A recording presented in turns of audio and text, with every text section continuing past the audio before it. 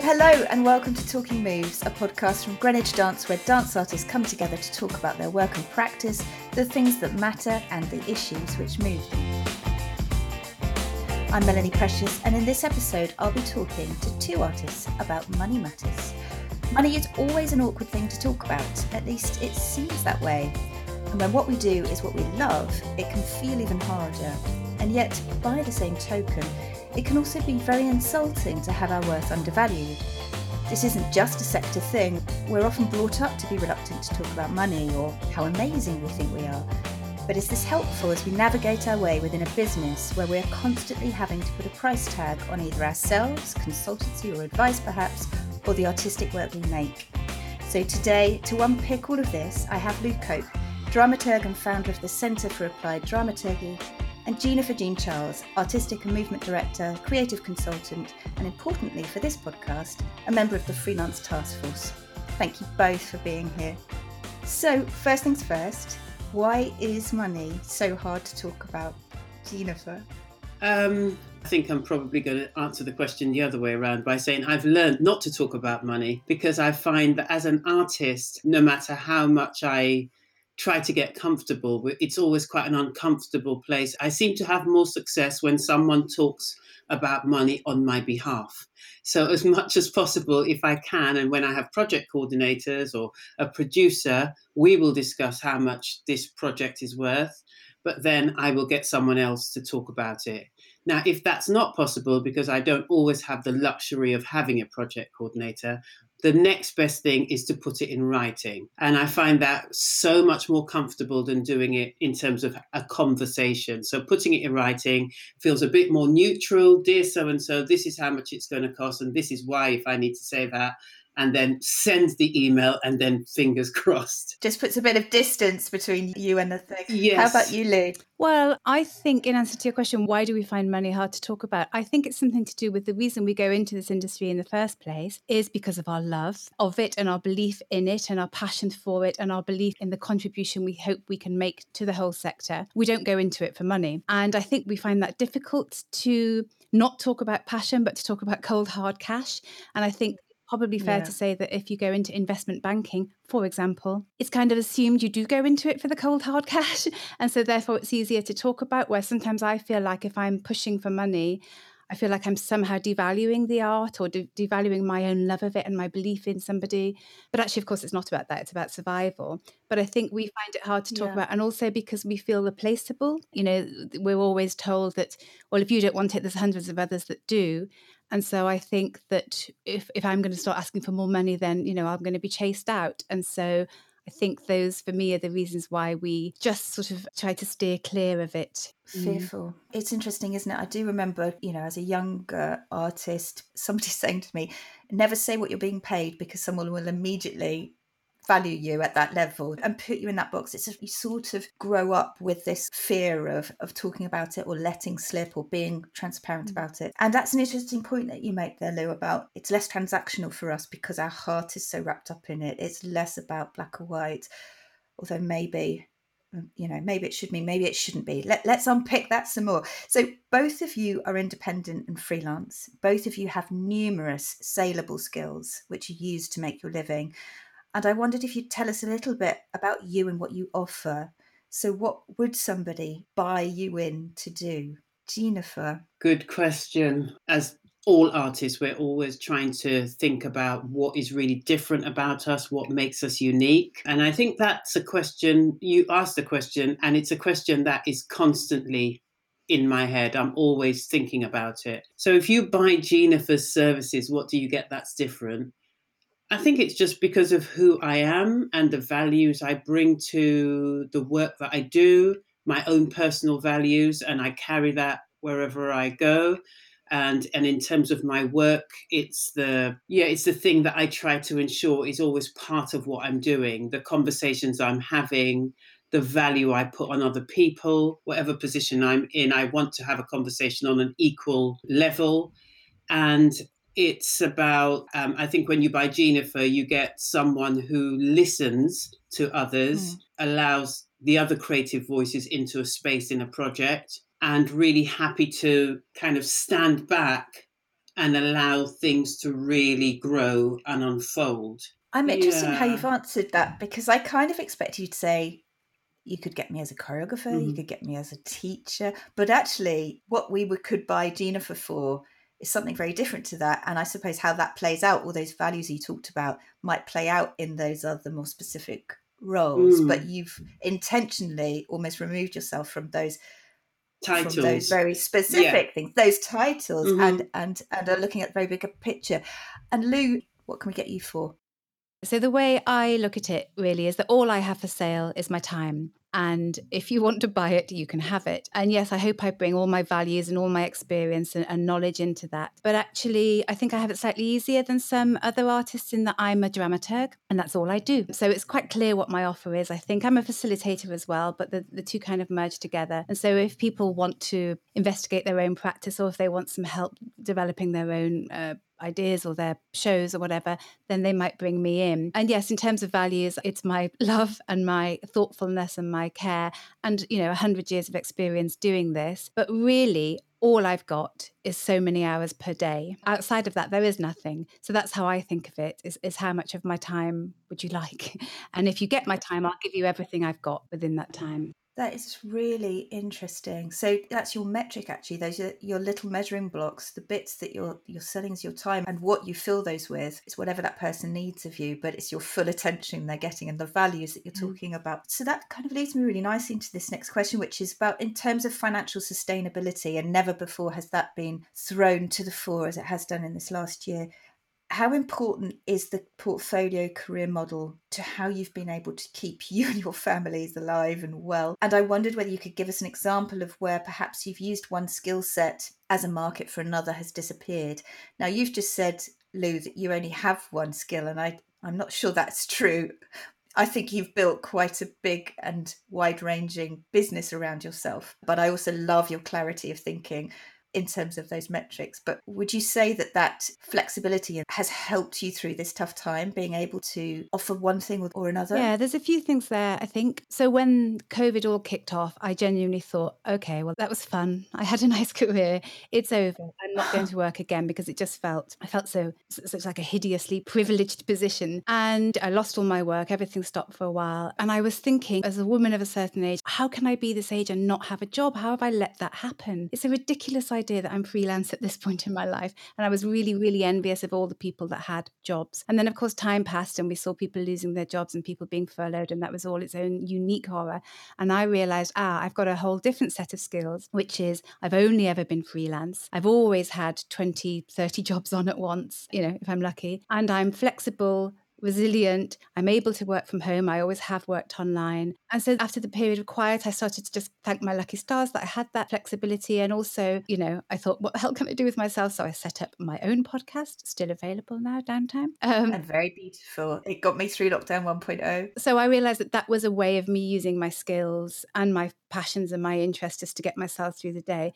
But then the other thing that's happened is I've got international work that I would never have gotten otherwise if it weren't for COVID. So I've got 2 shows opening in the Adelaide Dance Festival in March, which is purely because people suddenly decided it was okay to only have a relationship on Zoom. And so I think that the kind of flexibility and the digital nature of the work would already set me up to survive this time without having to diversify too much. I've just kept doing what it is I do, less, but consistently, which I'm incredibly grateful for. I've weathered quite a lot of storms in my long career, and so I was eventually able to see this as one of those, I think. Interesting, and geography's played into that as well, opening those doors for you. Jeanefer, how's it been for you?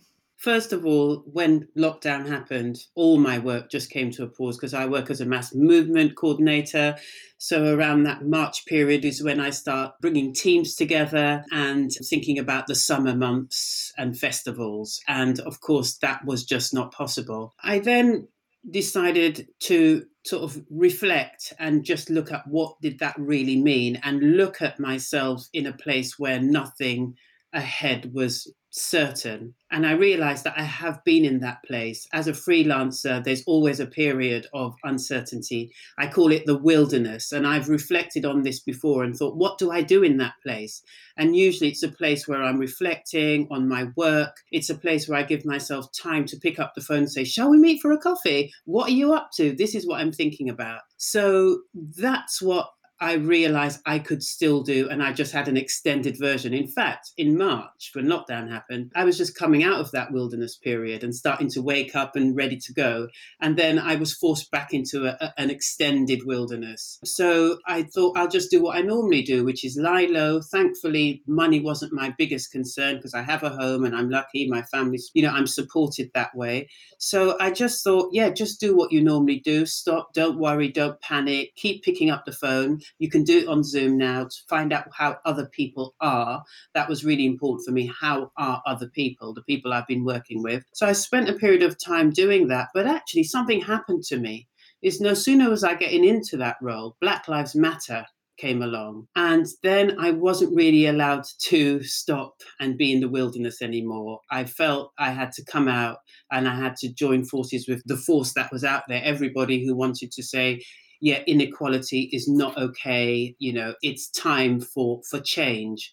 I found myself having conversations with my usual go-to people. And even those people had another agenda, which is Black Lives Matter. What we're going to do, I am your white friend. Suddenly people were describing themselves. I am that white privileged person, Jeanefer. What we're going to do about this? Or the Black person would say, what we're going to do. So there was a very much lots of conversations about Black Lives Matter. But somehow out of that, what came out was, without me realizing it, then I started getting emails. Jeanefer, would you mentor me? Jeanefer, could you work as my creative consultant online? Jeanefer, I want to really think about the outdoor arts. And of course, I was already there. And lots of people are thinking of shifting from indoors to outdoors. So can you help me? So there was something about, a force happening without me really even realize it was happening.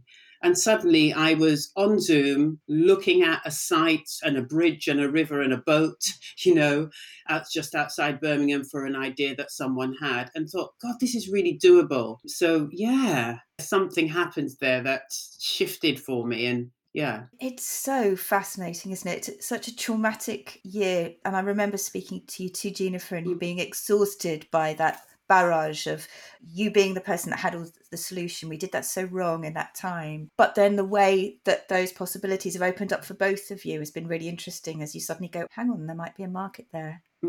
Also, like you, Jeanefer, I've noticed lots of people have got DYCP grants or have other opportunities and ways of focusing in on their practice. And I've always done practice dramaturgy, so working with artists outside of a production. But I've done a lot more lately because people have had this time just to reflect on who they are, what they're doing, and how they're going to survive this, and also how they want to come out of this better, fresher, and packed full of ideas as well. So it's been a really lovely time, as well as not, for people to kind of take stock of what their practice is and figure out ways to go forward, obviously in the hope that soon enough they'll be set free and off they'll go and make some brilliant, potentially better work. Developing your own practice grants, did either of you two go for that?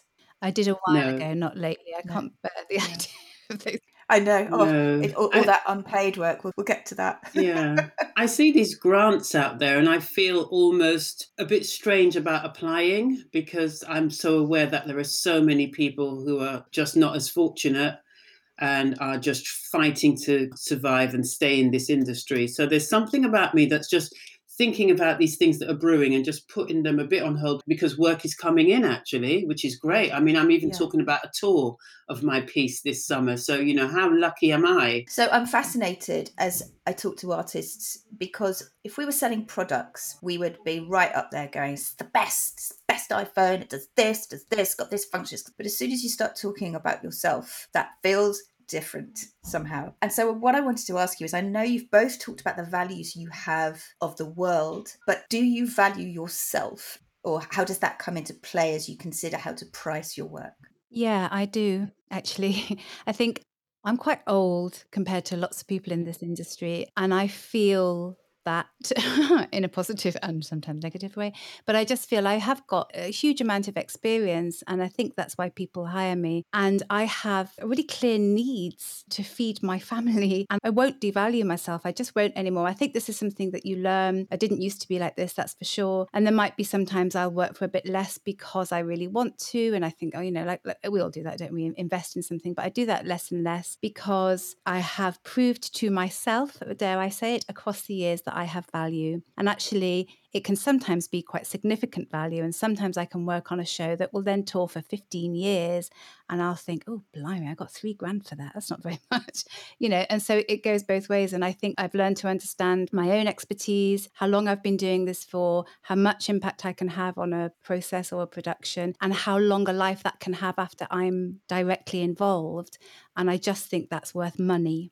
And I've become comfortable with the idea that if you don't, then that's okay. Don't hire me, because I've got enough people that will, thankfully, currently. So I feel it's not that I find these conversations easy, but I have quite a clear bottom line that I won't go below. And that's that, really. Yeah.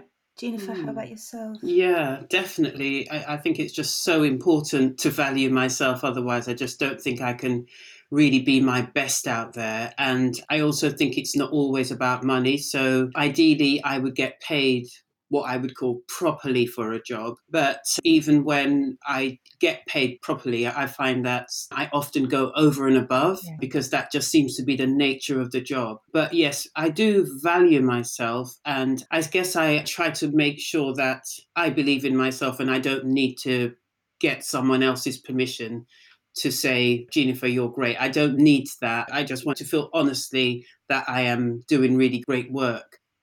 Yeah, definitely. There's just something about if I looked at my earnings on an annual basis and we thought about money, then it wouldn't be massive. But when I think about richness of experience, what is clearly coming to me now, actually during lockdown, is what people are asking of me is an endorsement of how much I've given out there and how much experience I've had. And that really makes me feel very, valuable. I found that I was doing my accounts, late accounts in January. And when I was just looking at one section of it, I had employed 26 people as a freelancer. I had given 26 artists over a 12-month period work. And I felt really proud about that. I felt that was really valuable, to more the than industry. Some organisations. Yeah. And I mean, it might have been one day here and it could have been 10 days here. So it was a mixture. But I saw that as I felt valued. I felt something special looking at that and realised how important my contribution to the industry was. I think it's very, very valuable and I'm needed. So there was a bit of an aha moment when I looked at that. And both of you have talked a little bit about age in this conversation and whether age brings with it a higher price tag. And I wondered what you felt about that. There's been a lot talked about younger artists in these COVID times. And Jeanefer, you've talked about feeling lucky that you've got support network around you, that you've probably got with some sense of maturity and a longevity of your career. But I wondered, in an industry that seems to place that high value on youth, how do we sell the idea that experience should command a price? Lou, do you have a thought about that? Well, it doesn't. There are lots of jobs that tend to be given to younger people, dancing work specifically, that of course I'm not in the running for, never was. I know in Europe, they pay people more the older you are. And I first hit that when I was quite young and I was a bit like, oh, yeah. But actually I get that now. I understand that experience is worth something and that there is something about expertise, or at least I got that before COVID, let's say. And I think quite rightly now there has been a shift in noticing, the situation that young artists find themselves. What is considered tolerable is ridiculous. We've always known that, but now there's more public discourse about that. The lack of value that the arts have inherently in society. I don't know. I think that does need shifting, but I think that I have a certain currency now. I'm aware that will dwindle potentially quite soon, and that's something I'm mindful of. But yeah, I think right now my main concern, which is a sign of privilege, I guess, is about young people and how the hell we get them through this and how they stay, and artists stay well and stay as artists, and how they come through this, with all the opportunities that we had. And I've set up a few of my own bursaries, and I was funded by Surf the Wave to do a couple more, just because, what the hell else can I do? I think there's a crisis, but it's for young people. It's not for me anyway, currently. I'll get back to you when it is. And how about you, Jeanefer? You said that you've had quite a lot of people emailing you. Is that people seeking out that experience from you? Yeah, and I suppose the main point is when I think about asking more, it comes with age and experience. But actually, more significantly is that the more experience I get, the more I realize how much I need to invest in my work in order to bring a greater value to the one day that you employ me for.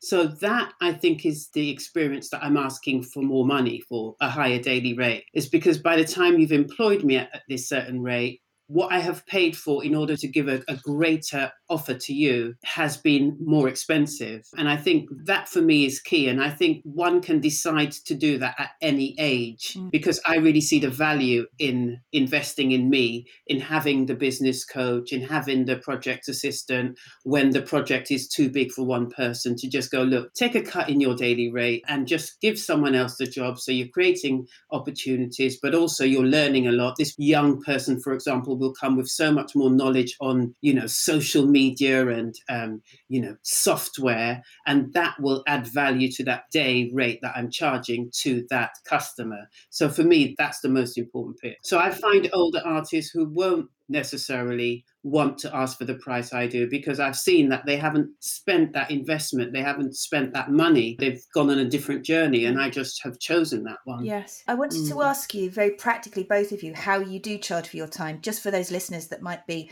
a bit of a loss of where to start. And it's interesting, Jeanefer, that you say there that there are occasions when your day rate actually might not be for just your time, but for the package you might be bringing, the team that you might be bringing, however big or small they might be. Do you both operate day rates? Is there other ways that you price your time? Do you move into a sort of weekly rate or a project rate? Any tips for anyone listening about how you charge? For me, it's either my day rate, or I tend to sell 2 hours at a time, and I have packages of that, so like 8, 12 and 16 hours. What happened to me was I found that I've often got lots of jobs on, and if people were asking me for like a day or 4 hours, I end up with 40 jobs on, and I'm not necessarily making a decent living, but I'm definitely going out of my mind. So I realized I had to stop that and had to sort of have minimum chunks of work. And I try to change my fee according to who it is that I'm working for. So if I'm working with a big ballet company, I charge a lot more than I would for an independent artist. And as I say, I don't have a huge amount of flexibility within those ranges, but I have some. Do those go with your gut, or have you sort of got a little rate card for yourself? I have a rate card. It changes. I have to say that I'm not very good at this stuff. I feel like I understand my value and I do have a bottom rate, but I'm not great at negotiating. I could often negotiate royalties and I don't, because I don't know how to. So I don't want to set myself up as someone who knows what they're doing here. But that is what I do. I have packages of time available. There are 8 hours in a working day, but I can't do 4 Zooms in a working day because I can't go from one person's world to another person's world a minute later. I get quite deeply into these worlds, so I need to recharge afterwards and kind of clear the palette and start again. So the most I can do in a working day is 3. I'm not good at it, so it's taken me a long time to figure this out. And I'm sure the work that Jeanefer's been doing with the task force, I wish that had happened 20 years ago, and it would have helped me be clearer about this. I'd say that you're undervaluing yourself. I think. Am I quite a tough bargainer? I think you're undervaluing yourself. No, I think that business-like way you've carved up your day, and that understanding that you have about you've got to somehow make that day fee, even if you're chopping it up into 3. I think that's a really business-like way of doing it. And actually, going back to what Jeanefer said right at the beginning of preferring not to maybe speak about money, it's maybe a tool, isn't it, to be able to say, well, this is my rate card, as if the rate card itself is speaking. You could kind of depersonalize it in a way. Can I just tell a little story about that? So my friend, the filmmaker Becky Edmonds, told me this story once, and she told me about an artist. Actually, I don't know who that was. So this is a genius idea of someone I don't know. And what this artist did, he pretended he had an assistant called Jeanette, and he created an email for Jeanette. And basically, whenever anybody said to him, how much do you want for this? He said, oh, I'm sorry, I can't talk to you. You need to talk to Jeanette. And then when he spoke through Jeanette's voice, he was really firm and really good at asking for a really good rate. And I was really inspired by that. I think it's brilliant. And I haven't done that, but I do channel Jeanette. And I do think, what would Jeanette say now? She would say, no way, I want such and such. But it's like you said at the beginning, Jeanefer, about people doing it for you. I've never had that. So I channel Jeanette. Or whoever. A really good tip. Jeanefer, how do you charge for your time? Do you have any tricks like that? Yeah, I mean, I think that one's great. And I have found myself having a project coordinator because it's all project based. And then when they come off the project, there's an email that still exists with their name. And I might reply to a new inquiry with that project coordinator's email. That's not one I really want to publicize because sometimes you just have to do it. But yeah, hey, I've done it now. But again, it's taken a while, and it's through coaching sessions and investing in me and looking at what this is all about, and that going back to value. The way I've worked it out over the years is looking at what do I need to survive on? What do I need in a year before I even work to pay my mortgage, to have my holidays, to do the things that I think I deserve? Like, what do I deserve? How much does that come to? How much is it if you divide it by 12 months? What does that mean I need to earn per month? And then what else do I need to do to get better at what I'm doing, which is the project coordinator, the courses? Add that on, then divide that into 12 months. What does that look like? And then think, well, realistically, just what Lou is saying, you can't work 7 days a week because you need the time away to do the job brilliantly. So realistically, real full-on work is about 3 days a week. So then I take the whole total, and realistically, I don't get 3 days a week of work 52 weeks in the year. It's more, if I'm lucky, 40 weeks in the year. So can you see what I'm doing? I'm calculating what I need plus what I want to spend on personal, professional development, dividing that by 40, and then taking that 40 and dividing that by 3 days a week and looking at what that rate looks like. And each year I do that review. And so when I say this is my fee, and someone goes, oh, really? Well, this is what I need if you want the best of me. I start with my values again, what I think I deserve. If I'm going to take myself seriously, that I really am an artist working, then I need to be able to, not be scrimping and scraping all the time. That's brilliant. It's another amazing tip. And I love the way that you've built in your personal development there as well, but not just as an add-on luxury. No, this is fundamental part of what you need to be you. Yeah. I think that those are genius and really helpful. So Jeanefer, I'm going to fire this one at you, and I'm really interested in your opinion on this one from being within the task force. We're reading so much about freelancers and the precariousness of that job choice at the moment. And I just wanted to ask a blunt question, which is, if somebody offered either of you a PAYE position, would you take it? No. And I ask this question because sometimes the narrative that's coming across from journalists seems to be, we need to turn more freelancers into PAYE. And I don't ever feel that's what's needed. It feels to me that we choose, and I was once freelance as well, to be freelance because of the work-life balance it offers, because of the flexibility in terms of the different jobs, different artists, the challenges, the creativity. There's a lifestyle there that you're opting for, which has its pros and its cons. And there's a lifestyle that comes with a sort of PAYE. I was interested in unpicking that. Lou, would you have said the same as Jeanefer, which was very clear? We know exactly where you are. I have got a reason Tell why. me. Well, the reason why is what you've just said, is the flexibility and the freedom. And I feel as if I can get a wider understanding of my industry by being in that world. And there are no limits, there are no barriers, no boundaries. Whereas if I'm paid, I'm working on a specific thing. But having said that, I have done PAYE, say 2 days a week. That hasn't happened for a long time. And that was how I used to do it, part PAYE, part freelance, in order to know that there was some sort of stability in terms of paying bills. But as soon as I could, I've moved away from that. And I do think, should I be getting a proper job? A proper job paid, knowing you've got a salary coming in each month. And yeah, I'm just not attracted to that. I know, yes. Interesting. I think it's the same for me. Every now and again, I think, oh gosh, it would be really nice to have a job. But it's the same thing. Every time I get even near to thinking that, I think, but then I couldn't do this and I couldn't do this. I know, look, that's about to kick off and that's really exciting. So I think I'm sort of addicted to this lifestyle. But at the same time, there is something about loneliness actually as a freelancer. And I really would like to belong somewhere. I do find when the turnover's like mine, I feel like I'm constantly saying goodbye to people. Therefore, I'm constantly saying hello to people, but that's not really how it feels. I feel like I'm constantly saying goodbye. And so truthfully, I wouldn't mind a bit of a balance so that it wasn't quite so, I didn't have quite so many plates spinning. And I did have somewhere to call home. I think actually that would be quite a nice thing.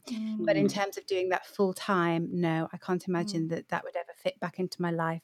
But for lots of positive reasons, like you say, you know, the shape of the work and the opportunities and also the childcare and, you know, all of it really. You know, what Lou just said about loneliness is a real big issue for freelancers. I think that's the one that you want to get the balance right. I find I feel so much better when I'm working with at least someone, and I'm always excited about the project that brings together a team rather than something that relies on just me to make this thing amazing. That's a really interesting thing to have drawn out from this, actually, because I think as an organisation, you certainly, the value you get in employing a freelancer is the rich knowledge, the sector-wide often knowledge that they bring to the job, all of those contacts, ideas from other things. It's just constantly refreshing. But that's so interesting. It's the loneliness and the home that we need to try and give freelancers, and not necessarily the do you want 5 days a week job, which puts a can on all of the creativity that you've actually spent a long time building into your lifestyle and your work. That's something for me to take away. Yeah, it might sound silly, but I worked with South East Dance for many years and I got invited to their Christmas parties, which was just amazing for me because I'd never had anything like that. And I used to spend, 6 months a year looking forward to it. But that is how it is when you have a high turnover of clients. But I do think it's an interesting thing for organisations like Greenwich Dance to wonder what else you can offer, not just space, not just money, but some sort of validation, some sort of listening, some sort of care that actually freelancers really rarely have, I think. Which again slides me straight into my next question, which is about those other ways of valuing. And actually, you've just mentioned some of them. Being part of a team seems to feel like it's one. I wondered whether crediting, you mentioned, I suppose it was more to do with salary, but I can completely understand where you come from when you mentioned seeing a tour fly and then realising that maybe the value that was placed on you in that part has been overlooked a little. What else do you draw on in terms of how you feel valued by someone that might be buying in your skills? For me, I don't mean to sound bitter, but there's just no question that I'm airbrushed across time. And if a show tours for a long time, I get airbrushed and even my name falls down the credit list. There is a particular sort of pain of going on an artist's website or a festival or a venue or something other and seeing myself not credited when I should have been. And I can't tell you how often that happens if I had a pound. Twice this week, let's put it that way. And so that is painful and it really demotivates me because I feel like I'm busting my gut over here and I know I'm having impact. That matters to me. That really, really matters to me. And then, yes, it's really wonderful when people remember to invite you to things and they show you the new program. They just let you know, and I don't need too much, but it's amazing the effect a little bit of care there can have. And I've worked on a couple of really big shows where I've stood in the bar afterwards and basically had no one to talk to because the artistic director is busy being adored. And I'm just like there, paralyzingly alone, and it's really uncomfortable. And I've learnt to say that and to say to people, do you know what? Tell them to come and introduce themselves because I don't know who anyone is here. And that's the kind of thing that actually then a few times people have really gone out their way to look after me. And that means the world to me, that kind of thing. That's really interesting. Jeanefer, you were nodding a lot there.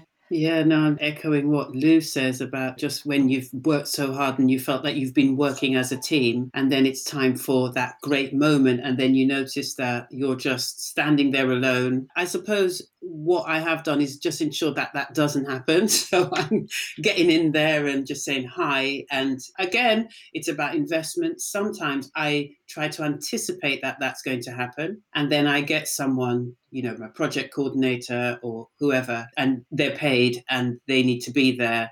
And it's to help me pick up those conversations because really it's conversations that leads from one job to another. So I really can't afford to be missing in a conversation. So the most important thing for me and what makes me feel valued is when I'm invited into a conversation and that the process is transparent. I really hate it when I'm, supposed to be working on a project and I feel by the time I come to do a day, that's so many conversations that has happened that I'm catching up on just because no one could be bothered to pay me to be at those conversations and, just bring the movement director in here or the choreographer in at this point. I remember that being quite frustrating. Again, with time, I've tried to ensure that I'm not in these situations anymore. But yeah, that's really been an issue. So that's another really great point. I can't remember who said this. I heard this phrase. It was something to do with gender imbalance and working with your elbows out, trying to make bigger space for yourself. And we shouldn't be making our freelancers work that way, should we, when we are reliant so much on the skills they bring? These are all really interesting things to take on board, I think. So We've been talking about you and your work and the products that you make. And so part of that comes with that is the selling of yourself. And I wondered how you felt about being that commodity and what proportion of your time is spent in the selling. And have you found any good ways of doing that? Are you proficient on your website, social media, or is that all just horrendous? Can you afford to pay anyone to do it for you? How do you treat the selling of yourself, the marketing of yourself? Lou, how about you? Because you built a whole website and organization around yourself, which I find fascinating. And I find it hilarious that you say that. I think that whilst I have enough work and it sustains itself, and I'm very lucky and I'm actually very proud of that, I'm actually woeful at all of this. I don't do anything to get work. I really enjoyed hearing Jeanefer talk about her business coach, that, you know, the investment she's given and put into herself, which I don't do. I've done a couple of things and I've really seen how valuable they could be, but I just don't really do them. There is something about, well, money and other things I need to spend it on, but also there's something about self-worth, which is crazy because, of course, I spend my entire career encouraging artists to advocate for themselves, look after themselves, invest in themselves. So I need to get a lot better at that, and I'm aware of that. And in terms of, no, I'm terrible at social media. Like, I'm so terrible. I'm terrible at networking. I run clear every time I think there's a possible conversation that I could have that would be useful. It sends me in the opposite direction, which is pathetic. The one interesting thing that I realized that when I did my podcast, I felt a bit more comfortable about selling that because it was a thing. It wasn't me. Of course, it was a thing I'd made and I was in it, but I actually just suddenly found myself sending it to people that I would never have sent myself to. So that was useful. And yes, I have a website, and yes, I worked quite hard on that a while ago. It needs attention. And that was a great experience for me, articulating all of that in a more careful way. But really, I think I'm embarrassingly bad at it. And I'm sort of ashamed of that, I'm honest. Oh, that's heartbreaking. I feel the opposite. Jeanefer, how do you feel about that? You good at it? Yeah, I don't see it as selling myself or selling my work. I don't often think like that. I think I've been lucky that a lot of my work has been word of mouth, to the point where I have gone, hang on a minute, do you realize what word of mouth career means? It means that anytime someone thinks about something that you could usefully do, they call you. So what do you want to do? I've asked myself. So in terms of getting work, I think the thing I do most is ensure that every conversation I have, I leave with really hearing where things are at for this person, what their needs are, what they're thinking of doing, what they're growing, their ideas. And I talk about mine, and then I just walk away. I do have this really strong feeling of I'll let the universe decide, which, you know, not everyone believes in. But I do think there is an energy that I just put out there. I use my energy. I try to create an authentic space. I try to make it as true as possible, those conversations.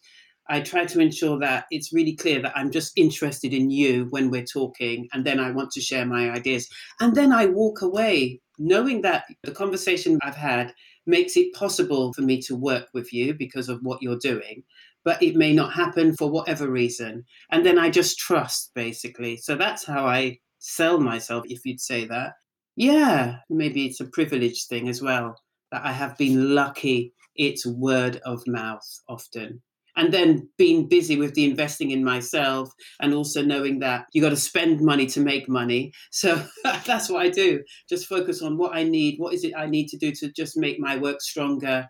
And then I just go, right, okay, so when when we have a conversation, it will be obvious that I'm the right person for this job. And if it's not, then it wasn't right. And then, hey ho, hey ho. I was going to ask both of you how true you found that mantra that you're only as good as your last job. And I think it's so true that the way you get ahead in this business is by building up a good reputation, because it is so much about that following and that word of mouth. How does that feel for you, Lou? Does that feel true for you? Yeah, it's definitely true. All of my work comes from word of mouth, or they've seen my name in a program or something or other. And actually, for me, truthfully, I feel like I'm only as good as my last hour, because my job is about figuring out what my job is all of the time for each individual artist. I'm not saying that I'm always stressed and always insecure, but I am always thinking, is this it? Is this right? Am I doing the right thing? And I can regularly, I had one yesterday, have a little panic about, I'm not sure I know how to do this job. I don't know what he needs. And the thing is, sometimes it doesn't work happily.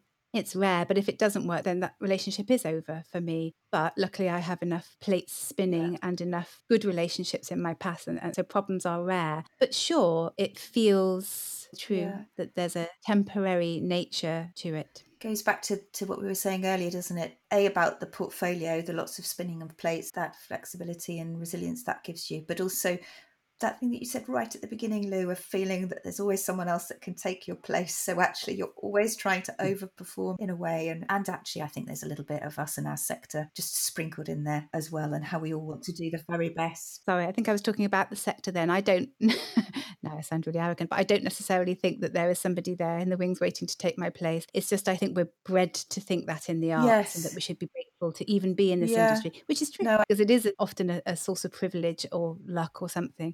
So, yeah. I agree with that. So few jobs, lots of people wanting them. Just thinking, and one really good tip, I think, is I find it really useful when I'm being considered for a job, that the person who's, making that decision has already heard about me from several different other people who they respect. And so I think that value in networking, which we all cringe about, is just so, so important. And it makes all the difference if someone else can talk about you to that decision maker and endorse the work. So I think that's really, really crucial. That's a really good point. Mm. So we're almost coming to the end, but I've got a couple of very last questions. I wondered, as an immediate response to COVID, so many organisations started to put their work online for free. And I remember at the time that there was a conversation bubbling about whether artists were ever going to be able to rebuild a culture of paying for performance after this time.